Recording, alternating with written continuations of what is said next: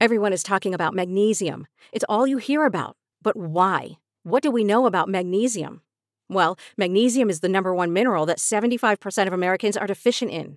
If you are a woman over 35, magnesium will help you rediscover balance, energy, and vitality. Magnesium supports more than 300 enzymatic reactions in your body, including those involved in hormonal balance. From functional medicine doctors to mental well-being and female hormone experts, we all know that magnesium is the one mineral to improve all aspects of well-being and health. But which one? Magnesium Breakthrough from Bioptimizers, the trusted choice recommended by leading experts with 7 best-absorbed forms of magnesium to ensure your body receives the support it needs for overall well-being. Go to bioptimizers.com/balance today and use code BALANCE10 for 10% off. Support your journey to wellness at bioptimizers.com/balance. Magnesium Breakthrough from Bioptimizers, your foundation to optimal health and vitality. Hey gang, it's Reed. This is a special presentation of the final public hearing from the House Select Committee on January 6th, which originally aired on Monday, December 19th, 2022. We're rebroadcasting this hearing because at the Lincoln Project, we know that it is imperative for the future of our nation's democracy that the findings of this committee are heard by as many Americans as possible, whether it's by way of live television, watching an online stream, or in this case, by listening to it as a podcast. And without further ado, here's the House Select Committee on January 6th. A quorum being present, the Select Committee to investigate the January 6th attack on the United States Capitol will be in order. Without objection, the chair is authorized to declare the committee in recess at any point. Pursuant to House Deposition Authority Regulation 10, the chair announces the committee's approval to release the deposition material presented during today's meeting, and further, its approval to release deposition material that accompanies release of the Select Committee's final report. Good afternoon, and may God bless the United States of America. To cast a vote in the United States is an act of faith and hope.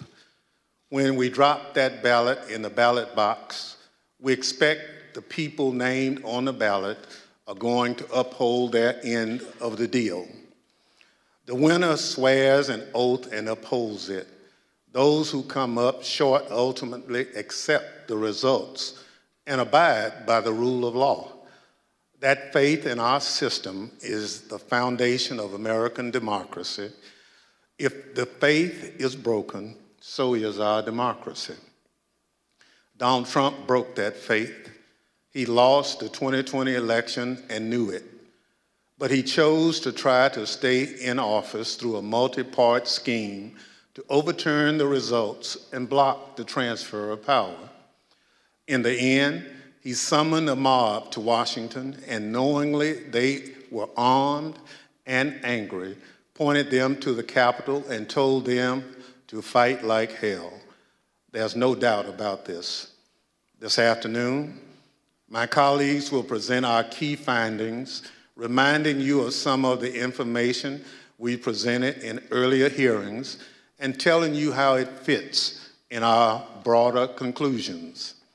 Those conclusions have helped shape the committee's final report, which we'll adopt today pursuant to House Resolution 503, which establishes the Select Committee nearly a year and a half ago.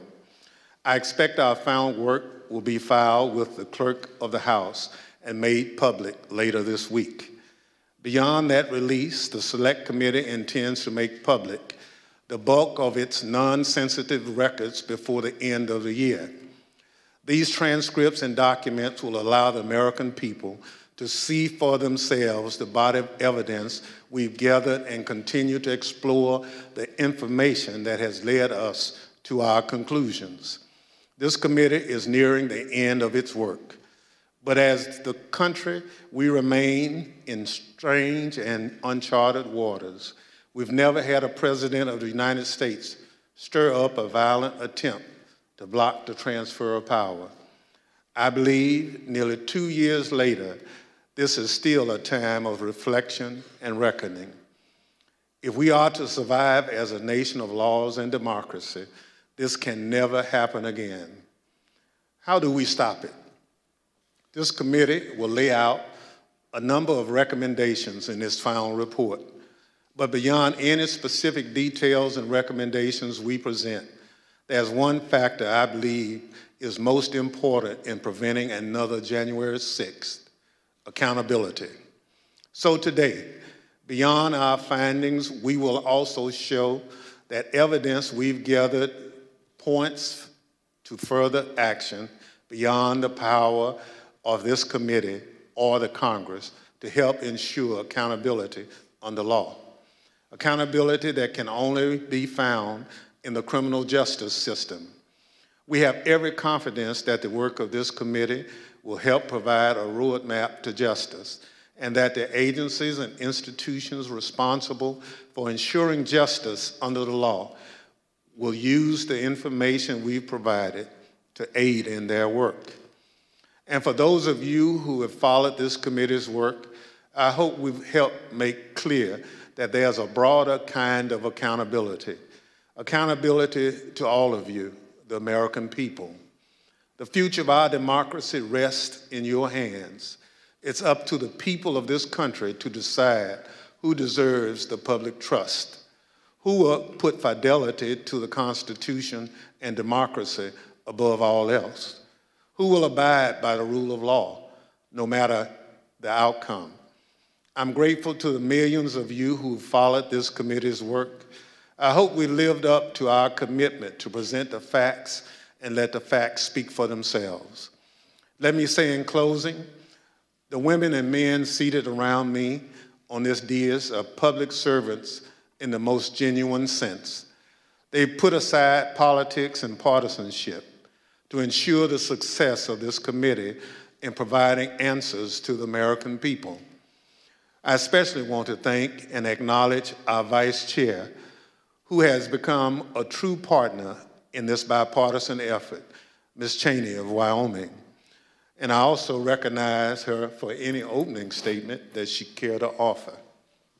Thank you very much, Mr. Chairman, and thank you for your tremendous leadership of this committee. I know we all have benefited greatly from your wisdom and your wise counsel, so thank you very much. In April of 1861, when Abraham Lincoln issued the first call for volunteers for the Union Army, my great-great-grandfather, Samuel Fletcher Cheney, joined the 21st Ohio Volunteer Infantry. He fought through all 4 years of the Civil War, from Chickamauga to Stones River to Atlanta. He marched with his unit in the Grand Review of Troops up Pennsylvania Avenue in May of 1865, past a reviewing stand where President Johnson and General Grant were seated.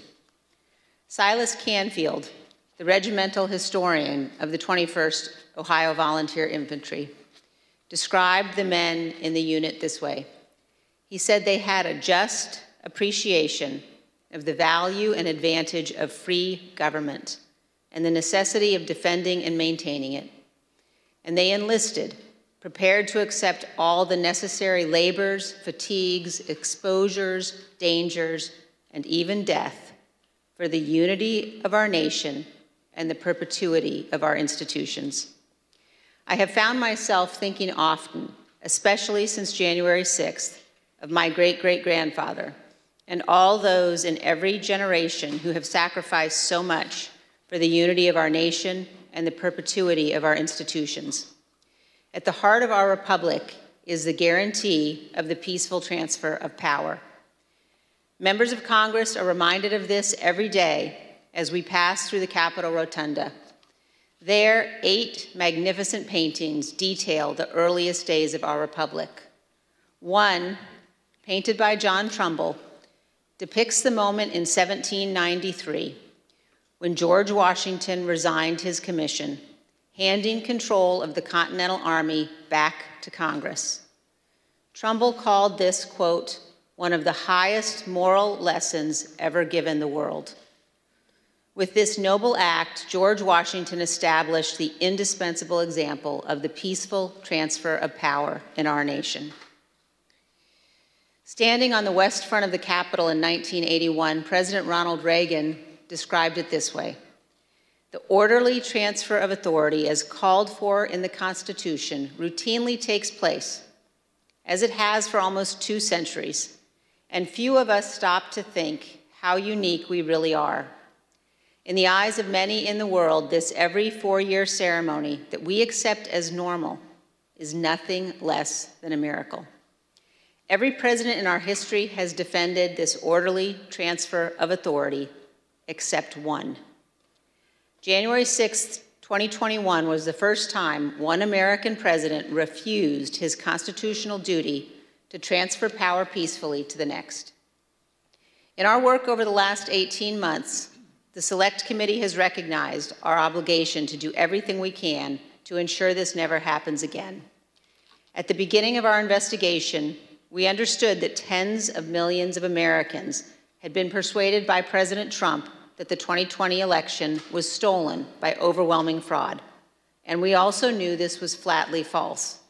We knew that dozens of state and federal judges had addressed and resolved all manner of allegations about the election.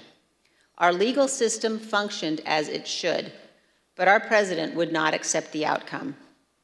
Among the most shameful of this committee's findings was that President Trump sat in the dining room off the Oval Office watching the violent riot at the Capitol on television.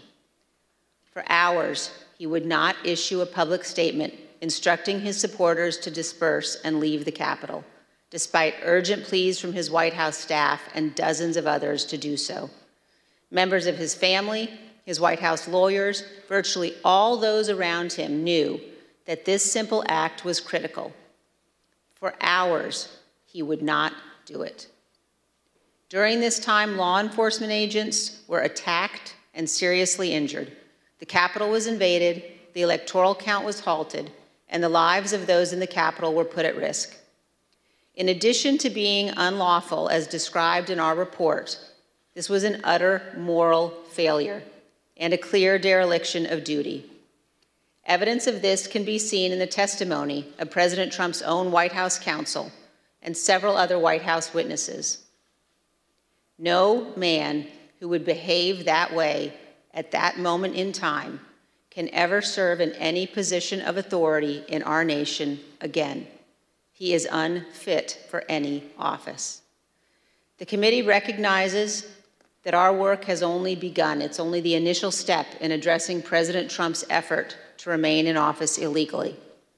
Prosecutors are considering the implications of the conduct that we describe in our report, as are citizens all across our nation. In 1761, John Adams wrote, "The very ground of our liberties is the freedom of elections." Faith in our elections and the rule of law is paramount to our republic. Election deniers, those who refuse to accept lawful election results, purposely attack the rule of law and the foundation of our country. The history of our time will show that the bravery of a handful of Americans doing their duty saved us from an even more grave constitutional crisis. Elected officials, election workers, and public servants stood against Donald Trump's corrupt pressure. Many of our committee's witnesses showed selfless patriotism, and their words and courage will be remembered. The brave men and women of the Capitol Police, the Metropolitan Police, and all the other law enforcement officers who fought to defend us that day saved lives and our democracy. Finally, I wish to thank my colleagues on this committee. It has been a tremendous honor to serve with all of you. We have accomplished great and important things together, and I hope we have set an example. And I also want to thank all of those who have honorably contributed to the work of our committee and to our report. We have accomplished much over a short period of time. Many of you sacrificed for the good of our nation. You have helped make history, and I hope helped to right the ship. Thank you, Mr. Chairman. I yield back. Gentlelady yields back. As you know, this is our final meeting of our committee. Over the course of the last year and a half, we presented evidence in 10 public hearings, testimony from our brave law enforcement officers, senior White House and campaign officials, and many others. Today, we are prepared to share our findings with you. But before we do so, it's important to remember what we've learned, and critically, exactly what happened at the United States Capitol on January 6th. Without objection, I include in the record a video presentation of some of the key evidence our investigation has uncovered.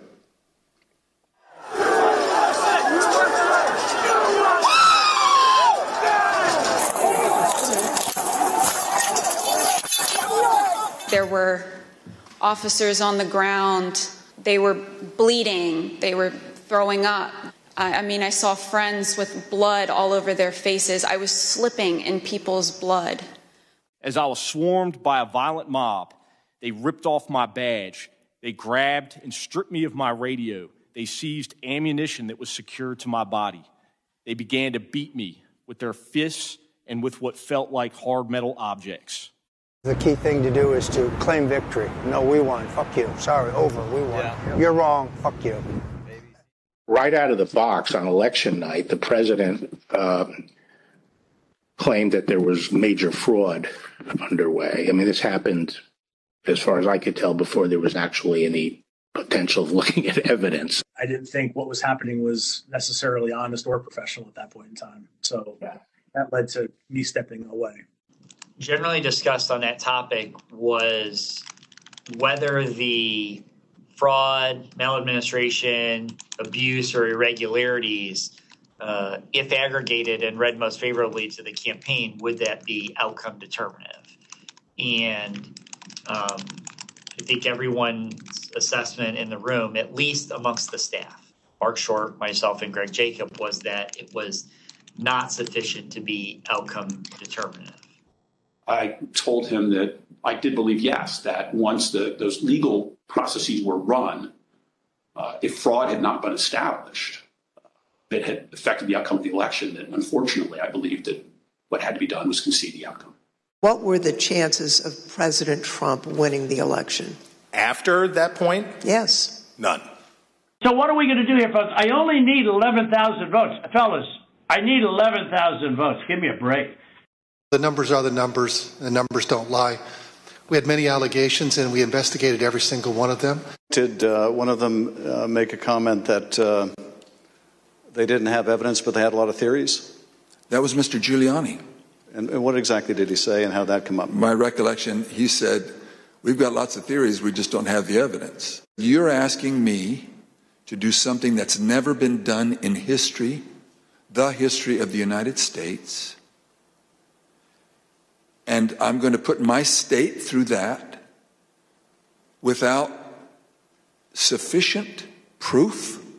It's a tape earlier in the day of Ruby Freeman and Shay Freeman Morris and one other gentleman quite obviously, surreptitiously passing around USB ports as if they're vials of heroin or cocaine.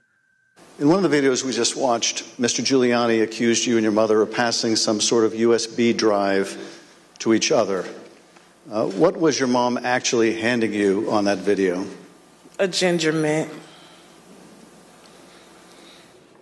Do you know how it feels to have the President of the United States to target you? The President of the United States is supposed to represent every American, not to target one. I made it clear I did not agree with the idea of saying the election was stolen and putting out this stuff, which I told the president was bullshit. He wanted to talk about that he thought the election had been stolen or was corrupt, and that there was widespread fraud.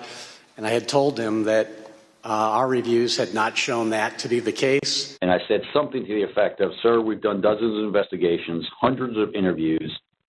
The major allegations are not supported by the evidence developed. Well, my first thought was, this is a terrible idea. Jeff Clark cannot be installed as acting Attorney General of the United States.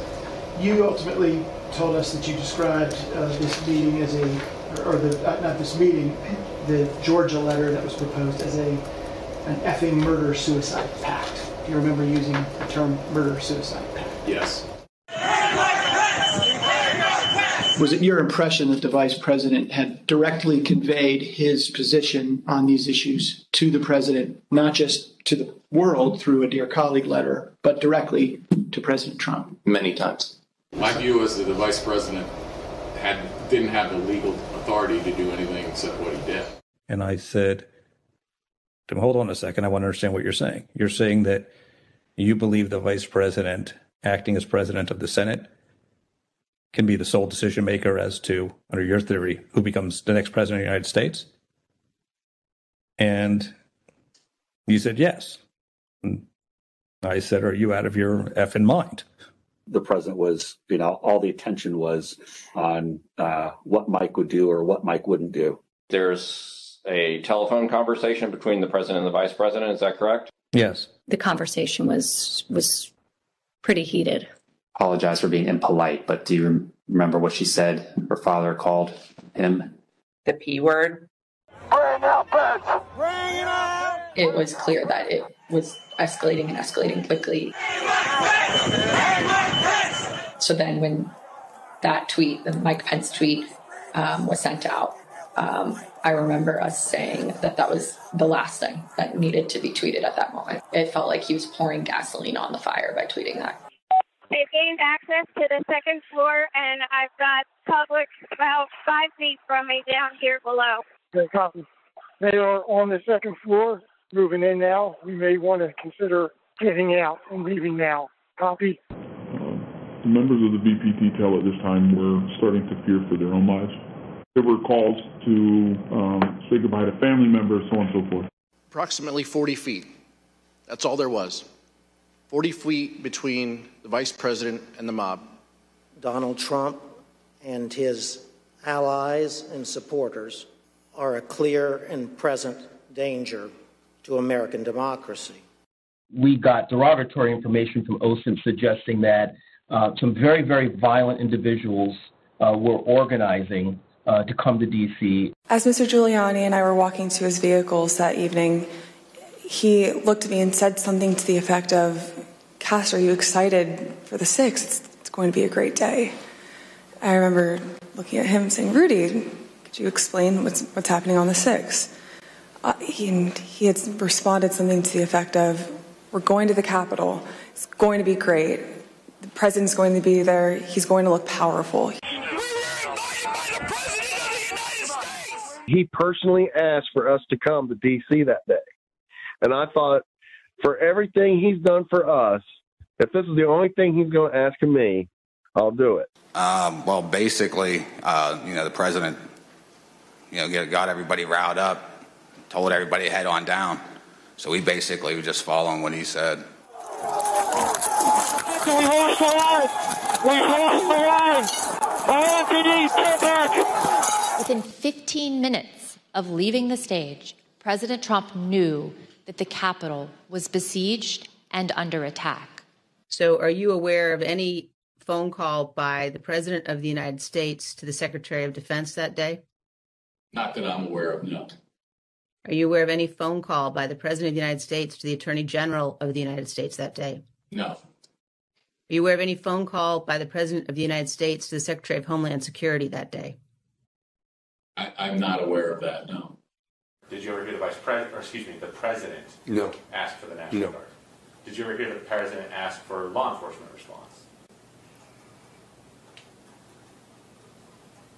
No. You got an assault going on the Capitol of the United States of America. And there's nothing. No call, nothing, zero. I remember Pat saying something to the effect of, Mark, we need to do something more. They're literally calling for the vice president to be effing hung. And Mark had responded something to the effect of, you heard him, Pat. He thinks Mike deserves it. He doesn't think they're doing anything wrong. You on the staff did not want people to leave the Capitol. On the staff? In the White House. I can't think of anybody, on that day who didn't want people to get out of the Capitol once particularly once the violence started. No. I mean,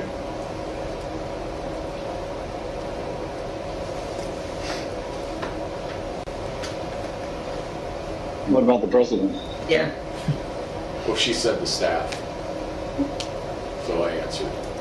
No, I said in the White House. Oh, I'm sorry. I apologize. I thought you said who else on the staff.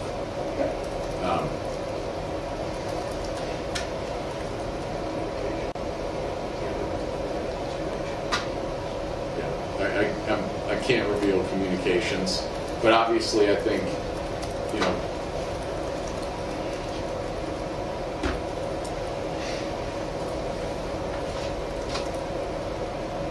yeah. I said, good, John. Now I'm going to give you the best free legal advice you're ever getting in your life.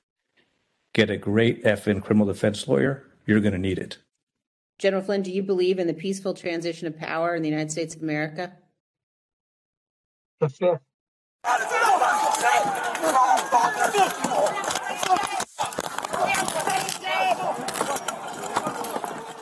Another officer unconscious. The terrorist. What terrorist?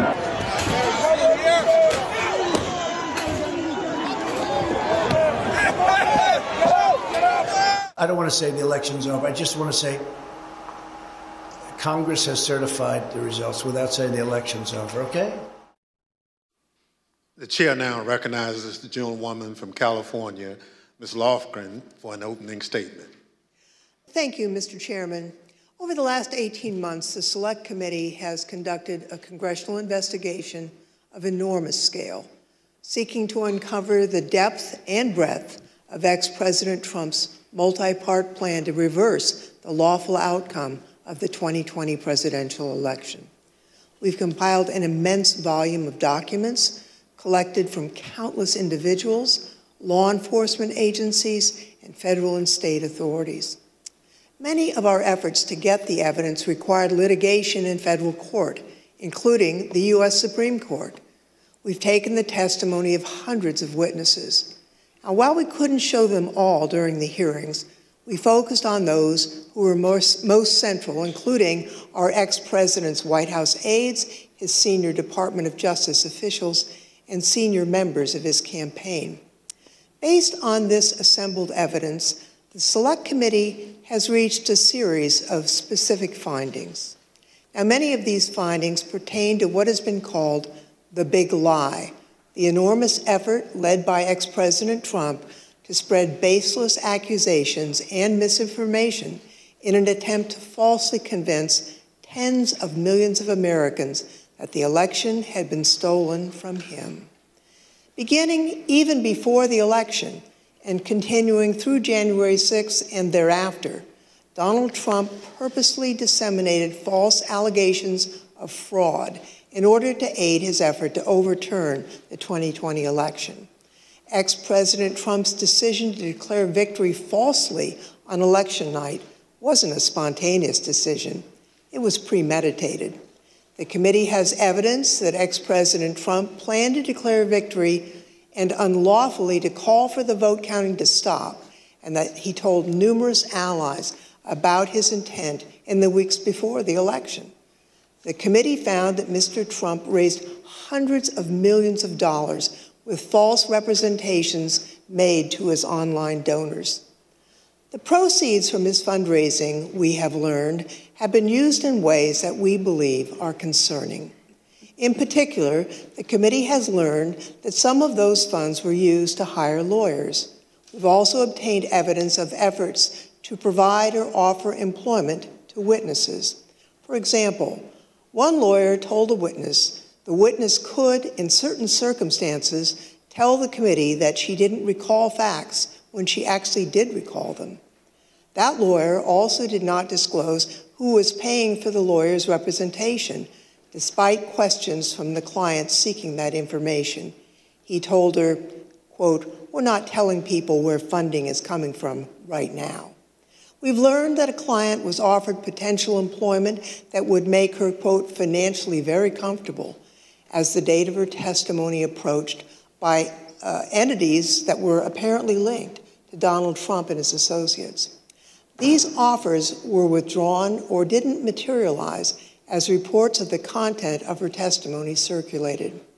The witness believed This was an effort to affect her testimony, and we are concerned that these efforts may have been a strategy to prevent the committee from finding the truth.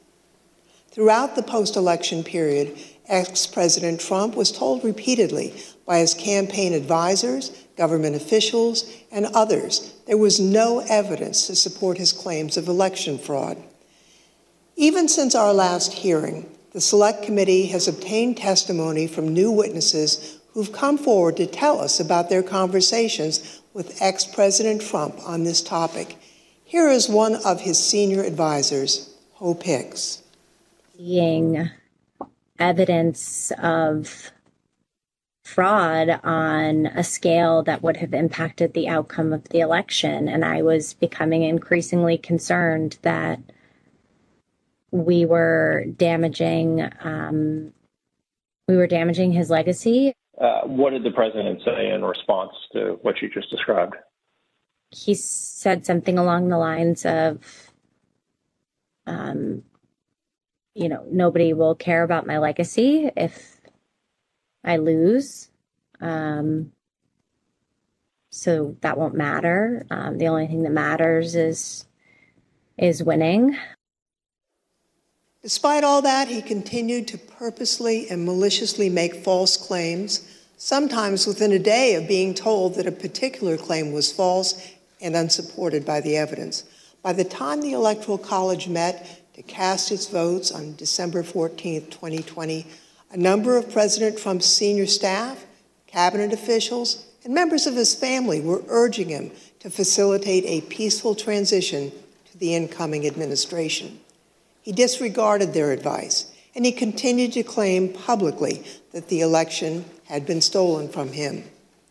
Numerous state and federal courts evaluated and rejected the Trump campaign's claims of voter fraud, including 11 judges appointed by ex-President Trump himself. Many of these courts issued scathing opinions, criticizing the lack of evidence that ex-President Trump and his allies had advanced to support their claims. Numerous individuals associated with these efforts have since acknowledged that they were unable to find sufficient evidence of fraud to affect the election results, including in testimony to this Select Committee. Still, ex-President Trump repeated those false claims and tried to convince his supporters the election was stolen. This was an attempt to justify overturning the lawful election results. Donald Trump knowingly and corruptly repeated election fraud lies, which incited his supporters to violence on January 6th. He continues to repeat his meritless claim that the election was stolen even today and continues to erode our most cherished and shared belief in free and fair elections. Mr. Chairman, I yield back. Gentlewoman yields back. The chair recognizes the gentleman from California, Mr. Schiff, for an opening statement. Thank you, Mr. Chairman. Building on his constant repetition of the big lie, President Trump engaged in an unprecedented effort to obstruct the joint session on January 6th, the proceeding where his electoral loss would be certified by Congress. This effort began in part in the states, which hold, count, and ultimately determine the winners of presidential elections. Many state officials were targeted by President Trump and his campaign. The local election workers he accused baselessly of election fraud, the state officials he pressured to stop the count or to find votes that didn't exist, and the state legislative officials he urged to disregard the popular will of the voters and their oath of office in order to name him the winner instead. Here are the Select Committee findings about President Trump's state pressure campaign. President Trump and his enablers repeatedly pressured state officials to take action to overturn the results of the election. The most dramatic example of this campaign of coercion was the president's January 2nd, 2021 call to Georgia Secretary of State Brad Raffensperger, in which the president urged the secretary to find 11,780 votes he needed to change the outcome in that state. During that call, President Trump again repeated conspiracy theories about the election that his own appointees at the Department of Justice had already debunked. Trump also made what Secretary Raffensperger apparently considered a threat, accurately considered a threat, suggesting that Raffensperger and his attorney, that they could be subject to criminal prosecution if they didn't follow through with his demands. Then, in repeated telephone calls and in-person meetings, Donald Trump pressured state elections officials and state legislators to alter official election results. But courageous public servants, including Republicans like Rusty Bowers, held firm and refused to put Donald Trump over their oath to the Constitution. When Donald Trump's pressure campaign did not achieve the results he wanted, he oversaw an effort to obtain and transmit false Electoral College ballots to Congress and the National Archives. The false ballots were created by fake Republican electors on December 14th, at the same time the actual certified electors in those states were meeting to cast their votes for President Biden. By that point in time, election-related litigation was over in all or nearly all of these states, and Trump campaign election lawyers realized that the fake slates were unjustifiable on any grounds and may be unlawful. In spite of these concerns and the concerns of individuals in the White House counsel's office, President Trump and others proceeded with this plan. The Select Committee has developed evidence that these intentionally false documents were transmitted to multiple officers of the federal government and were intended to interfere with the proper conduct of the joint session, where the existence of so-called competing slates of electors would serve as a pretext for legitimate electoral votes to be rejected. President Trump repeatedly attacked state and local officials who refused to do his bidding, as well as local elections workers who he baselessly accused of fraud. As Ruby Freeman and the testimony of other elections officials so powerfully demonstrated, the people who drew President Trump's ire or were the subject of his lies faced real-world consequences, including public harassment and death threats. Some of these elections workers and officials have been forced to leave their homes. Others have been forced to leave the jobs they loved. Take a listen to Ms. Freeman's story. Now I won't even introduce myself by my name anymore. I get nervous when I bump into someone I know in the grocery store who says my name. I'm worried about who's listening. I get nervous when I have to give my name for food orders. I'm always concerned of who's around me. I've lost my name and I've lost my reputation. The treatment of Ms. Freeman and her daughter Shay Moss and so many others around the country was callous, inhuman, inexcusable, and dangerous. And those responsible should be held accountable. Mr. Chairman, I yield back. Gentleman yields back. The chair recognizes the gentleman from Illinois, Mr. Kinzinger, for an opening statement. Thank you, Mr. Chairman. Certainly one of the many important components of our federal government is the Department of Justice. It's the body that it's responsible for enforcing our laws and investigating criminal wrongdoing.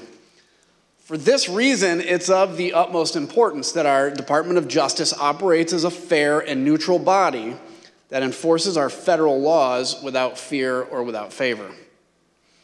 It is this critical function that President Trump sought to corrupt, as he sought to use the Department of Justice to investigate and prosecute purported election fraud and to help him convince the public that the election was stolen.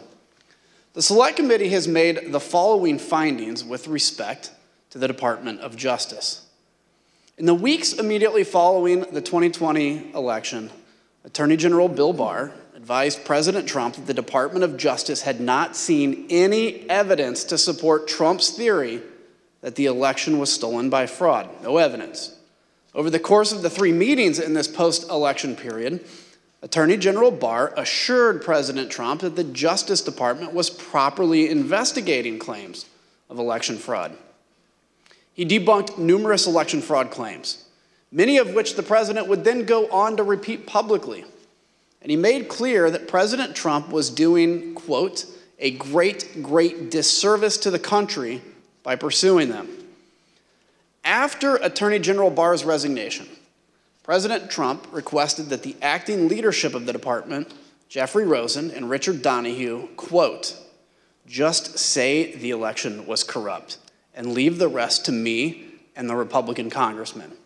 In other words, just tell a small lie to put the facade of legitimacy on this lie, and the Republican congressmen and I can distort and destroy and create doubt all ourselves.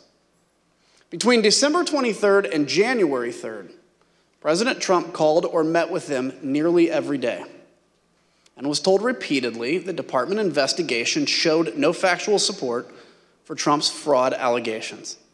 Mr. Rosen and Mr. Donahue told him that the fraud claims were simply untrue.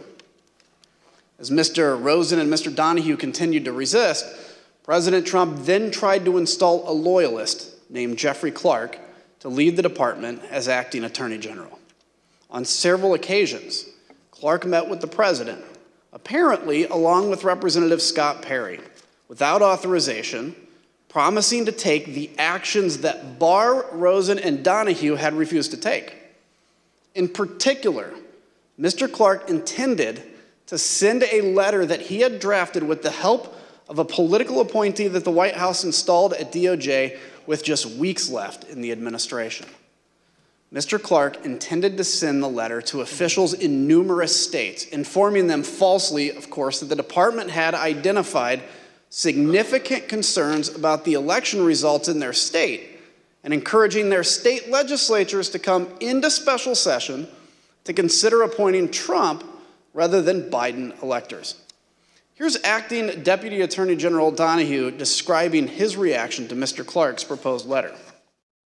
And drafting letters without the knowledge of what the department had actually done in terms of investigations, that he was being reckless. And I recall toward the end saying, what you're proposing is nothing less than the United States Justice Department meddling in the outcome of a presidential election. Knowing that existing department leadership would not support his false election claims, President Trump offered Mr. Clark the job of acting Attorney General. In a dramatic January 3rd meeting in the Oval Office, Rosen, Donahue, White House counsel Pat Cipollone, and White House lawyer Eric Hirschman strongly objected to the appointment of Jeffrey Clark as acting Attorney General. Mr. Clark pleaded his case and offered to send the letter that he had drafted. The White House counsel called the Clark letter, quote, a murder-suicide pact. Numerous White House and Department of Justice lawyers all threatened to resign if Mr. Clark was appointed. Donald Trump would be leading a graveyard.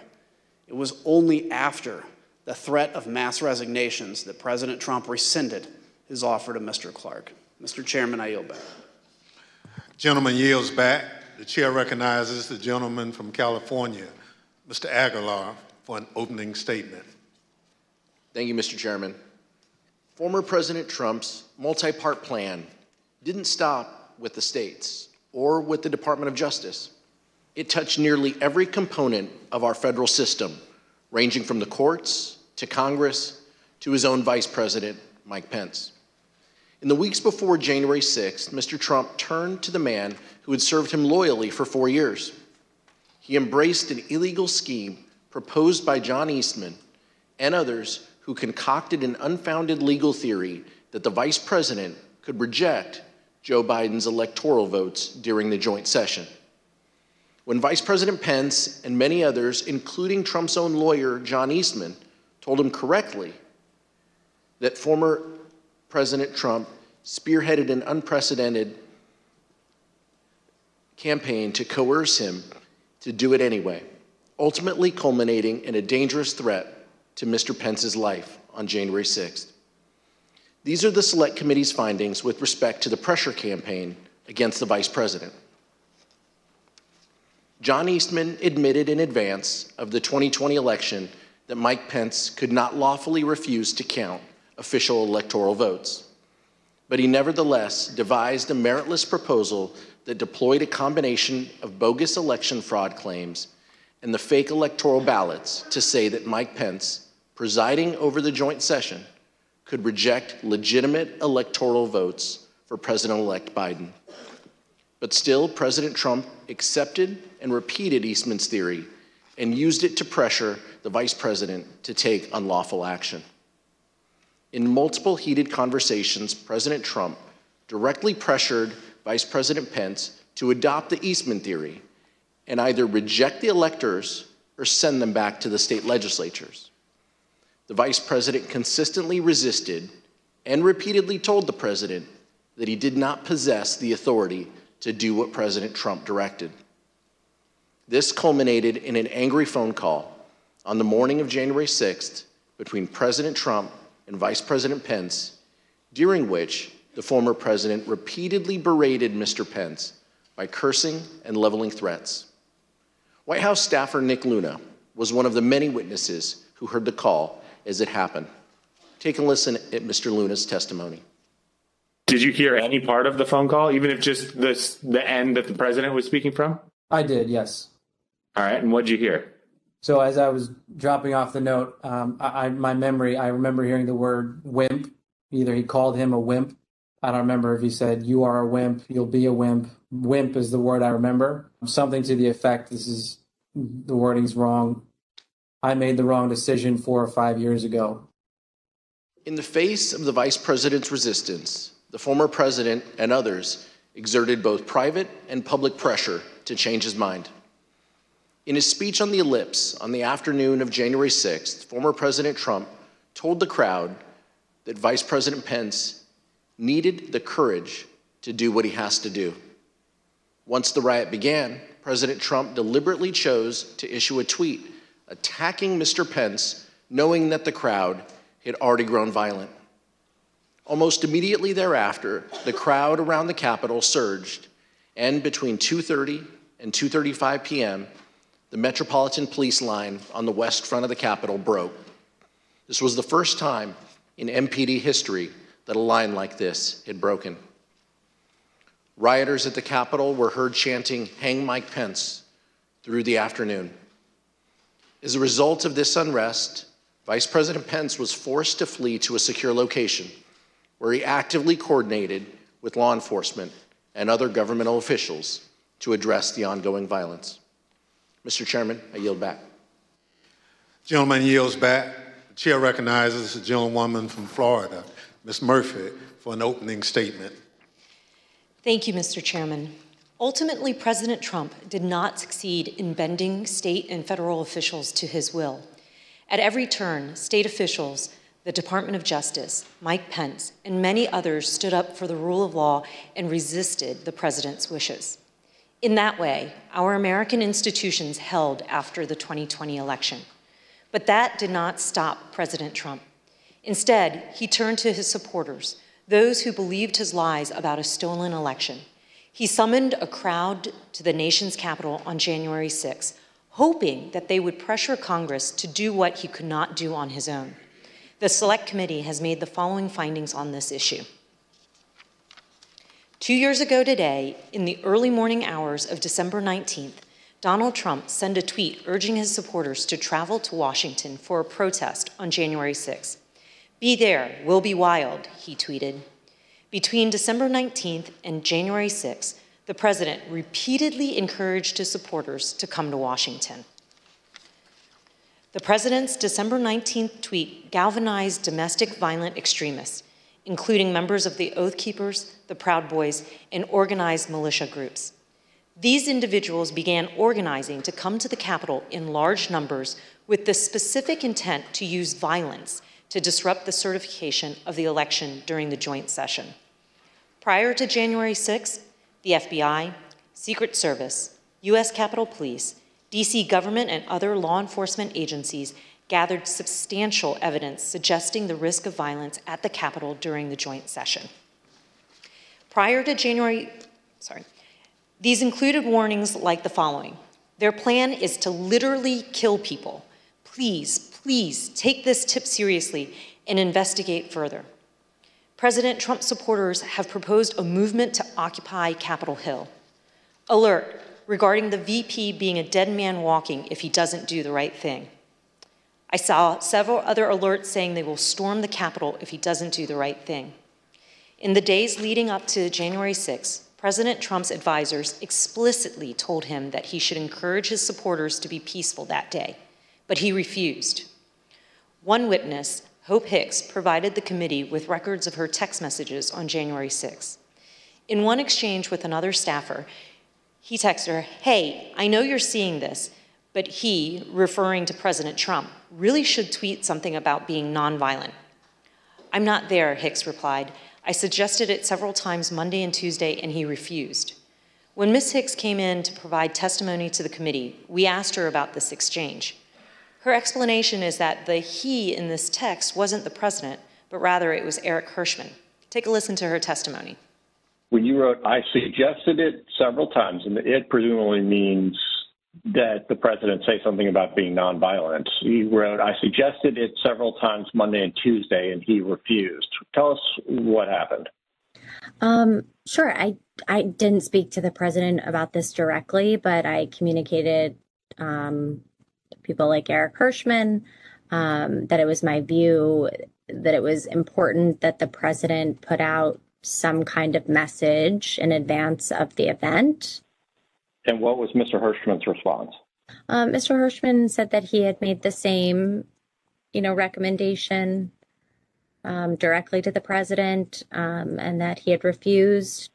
Just so I understand, Mr. Hirschman said that he had already recommended to the president that the president convey a message that people should be peaceful on January 6th, and the president had refused to do that?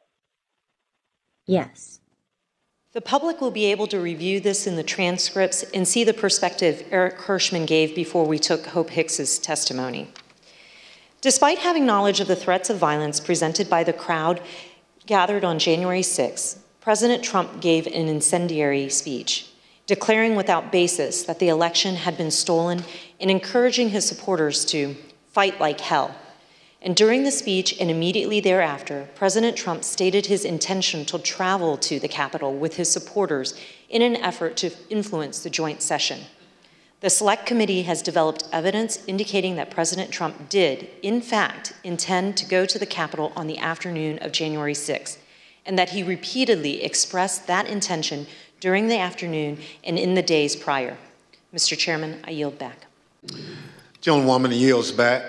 The chair recognizes the gentlewoman from Virginia, Mrs. Luria, for an opening statement. Thank you, Mr. Chairman. All of President Trump's efforts came to a head on the afternoon of January 6th. Standing on the stage of the Ellipse, President Trump told tens of thousands of angry supporters that the election was stolen, that they had the power to change that if they marched to the Capitol, and that they wouldn't have a country anymore if the presidency was taken away from him. He told them he would be there with them. And then, as the crowd descended on the Capitol, President Trump watched it on television. Despite pleas from his senior advisors, from lawmakers on the Hill, and from his own children, President Trump would not issue a public statement, instructing his supporters to disperse and leave the Capitol. Mr. Trump's failures spanned the period from 1:10 p.m., when his speech ended and he instructed his supporters to march to the Capitol, to 4:17 p.m., when he finally, begrudgingly, told his supporters to go home. For 187 minutes, he actively disregarded his constitutional obligation to take care that the laws are faithfully executed. As we've established through months of investigation, that is because the mob wanted what President Trump wanted, to impede the peaceful transition of power. These are the Select Committee's findings about President Trump's dereliction of duty. From the outset of the violence, and for several hours that followed, people at the Capitol, people inside President Trump's administration, elected officials of both parties, members of President Trump's own family, and even Fox News commentators who were sympathetic to President Trump, all tried to contact the White House to urge him to do one singular thing, the one thing that all of these people immediately understood was required: instruct his supporters to leave the Capitol. The president repeatedly refused pleas as he watched the violence at the Capitol on television. During the day, the president never spoke with National Guard, the Department of Defense, the Department of Justice, or any law enforcement agency. At no point during the day or any other did he issue any order to deploy any law enforcement agency to assist. Multiple witnesses, including President Trump's White House counsel, testified to these facts. Your White House employees, who had been speaking directly with President Trump, state that he didn't want anything done. The president was making phone calls that afternoon, but they weren't to law enforcement officials. Rather, President Trump continued to call his lawyer, Rudy Giuliani. Both President Trump and Mr. Giuliani spoke with congressional leaders, even after the violence had begun, to encourage them to continue delaying the session. Approximately 3 hours after being informed of the violence at the Capitol, hours during which, as our evidence has shown, Donald Trump sat in his dining room and watched the violence on television, the president released a video statement in which he again repeated that the election was stolen, told his supporters at the Capitol that he loved them, and ultimately suggested that they disperse. The statement had an immediate impact on elements of the crowd, many of whom have testified that it led them to depart the Capitol. At 6:01 p.m., President Trump sent his last tweet of the day. He did not condemn the violence. Instead, he attempted to justify it. These are the things and events that happen when a sacred landslide election victory is so unceremoniously and viciously stripped away, he wrote. Remember this day forever. There's no doubt that President Trump thought that the actions of the rioters were justified. In the days after January 6th, he spoke to several different advisors. And in those conversations, he minimized the seriousness of the attack. Here is new testimony from another one of President Senior's advisors, Kellyanne Conway. You said you talked to the president the next day. Tell us about that conversation on the 7th. Yeah, I don't think it was very long. I just said that was just a terrible day. I'm working on a long statement. I said it's crazy. What did he say? No, these people are upset. They're very upset.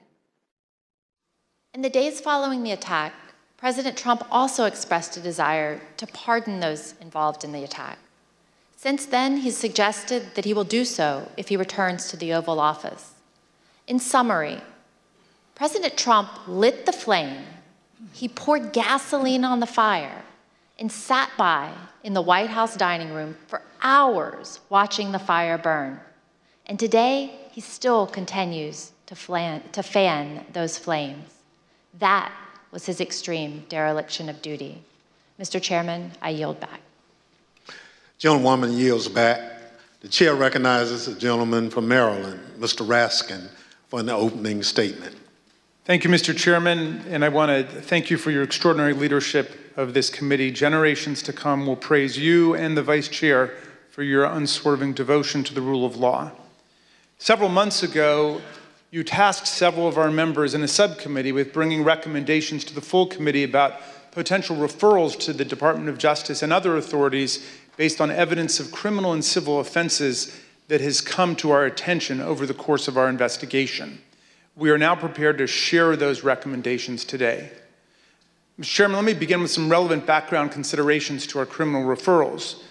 The dangerous assault on American constitutional democracy that took place on January 6, 2021 consists of hundreds of individual criminal offenses. Most such crimes are already being prosecuted by the Department of Justice.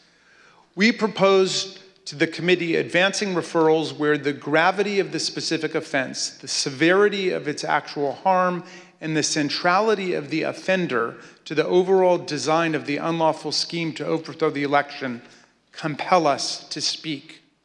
Ours is not a system of justice where foot soldiers go to jail and the masterminds and ringleaders get a free pass. Mr. Chairman, as you know, our committee had the opportunity last spring to present much of our evidence to a federal judge, something that distinguishes our investigation from any other congressional investigation I can recall.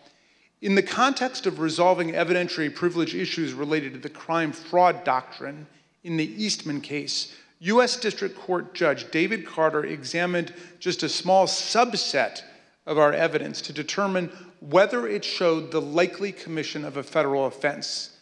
The judge concluded that both former President Donald Trump and John Eastman likely violated 2 federal criminal statutes.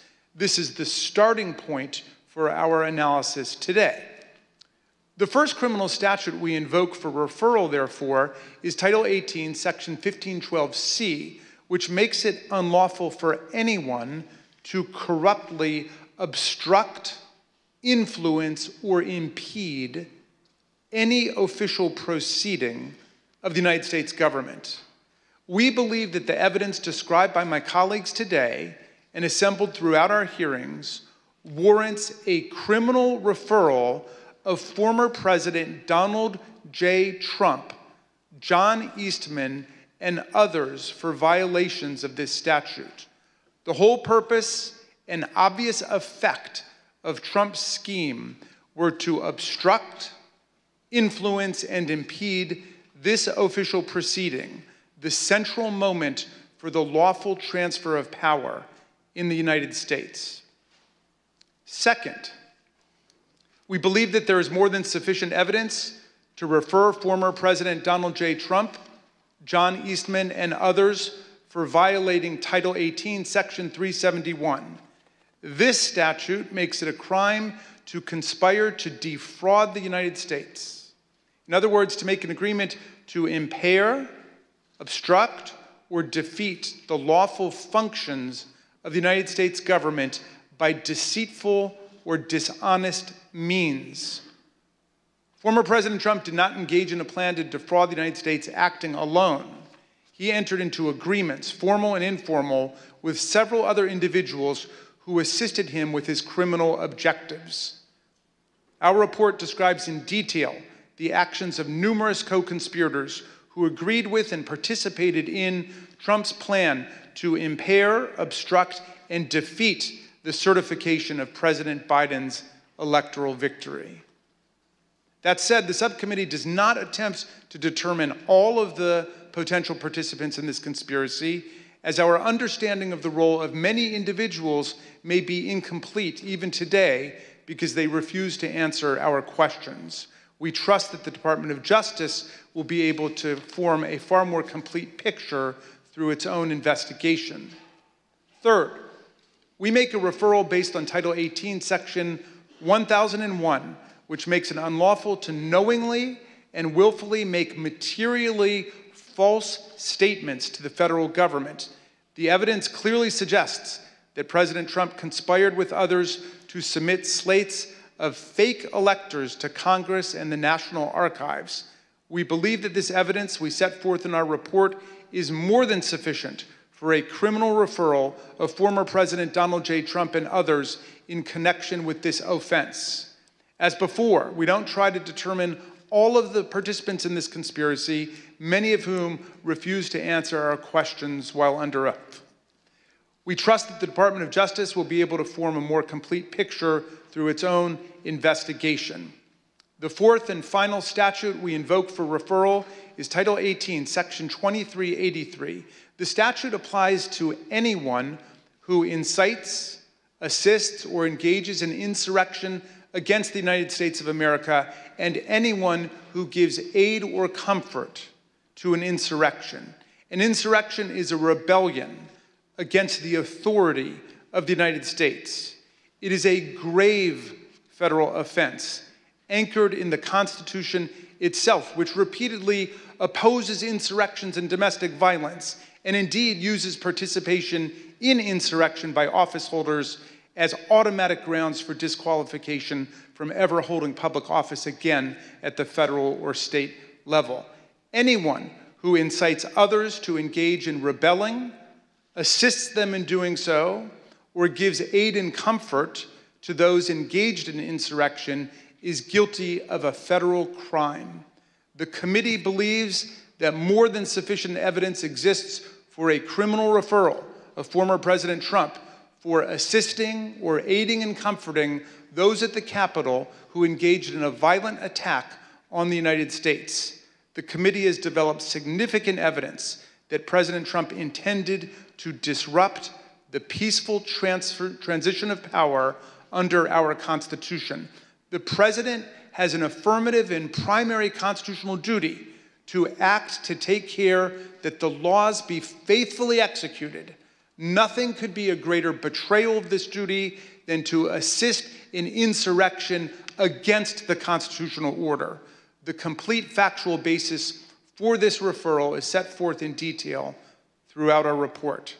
These are not the only statutes that are potentially relevant to President Trump's conduct related to the 2020 election.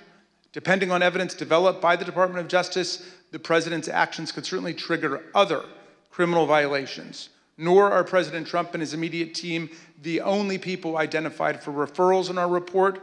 As part of our investigation, we asked multiple members of Congress to speak with us about issues critical to our understanding of this attack on the 2020 election and our system of constitutional democracy.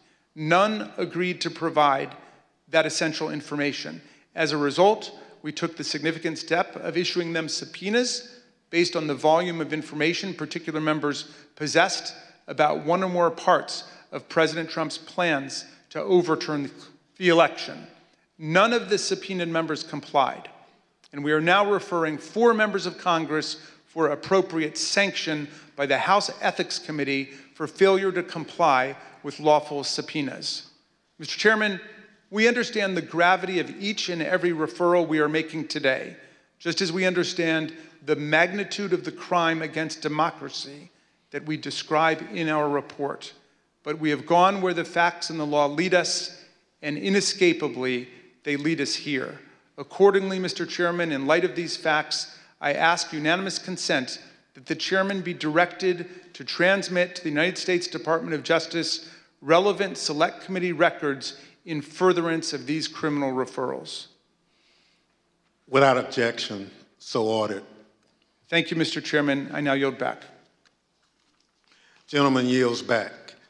Pursuant to notice, I now call up Select Committee's final report pursuant to Section 4A of House Resolution 503. The clerk shall designate the report. Final report of the Select Committee to investigate the January 6th attack on the United States Capitol. Without objection, the report will be considered read and open to amendment at this point. I now recognize the gentlewoman from Virginia, Ms. Luria, for a motion. Mr. Chairman, I move that the committee favorably report to the House the Select Committee's final report, which includes the committee's legislative recommendations and criminal referrals of Donald J. Trump and others, pursuant to Section 4A of House Resolution 503.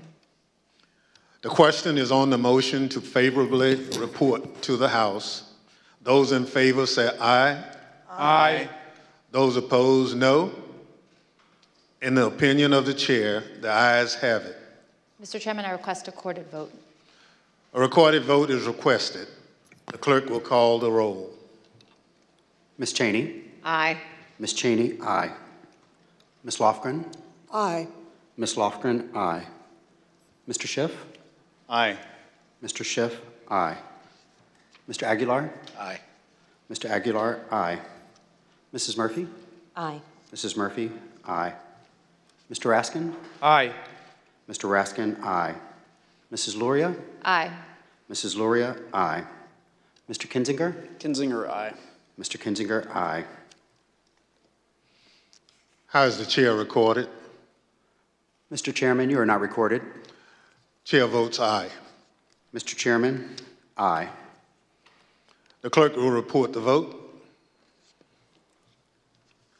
Mr. Chairman, on this vote, there are 9 ayes and 0 noes. The motion is agreed to. Without objection, a motion to reconsider is laid on the table. Without objection, staff is authorized to make any necessary technical or conforming changes to the report to reflect the actions of the committee. The chair requests those in the hearing room remain seated until the Capitol Police have escorted members from the room. There being no further business, without objection, the Select Committee stands adjourned. Thank you for listening to our special encore presentation of the House Select Committee on January 6th. For more coverage of the January 6th hearings, be sure to follow us on Twitter @Project Lincoln and visit our website, lincolnproject.us. Once again, I'm Reed Galen. Thanks for listening, and I'll see you next time.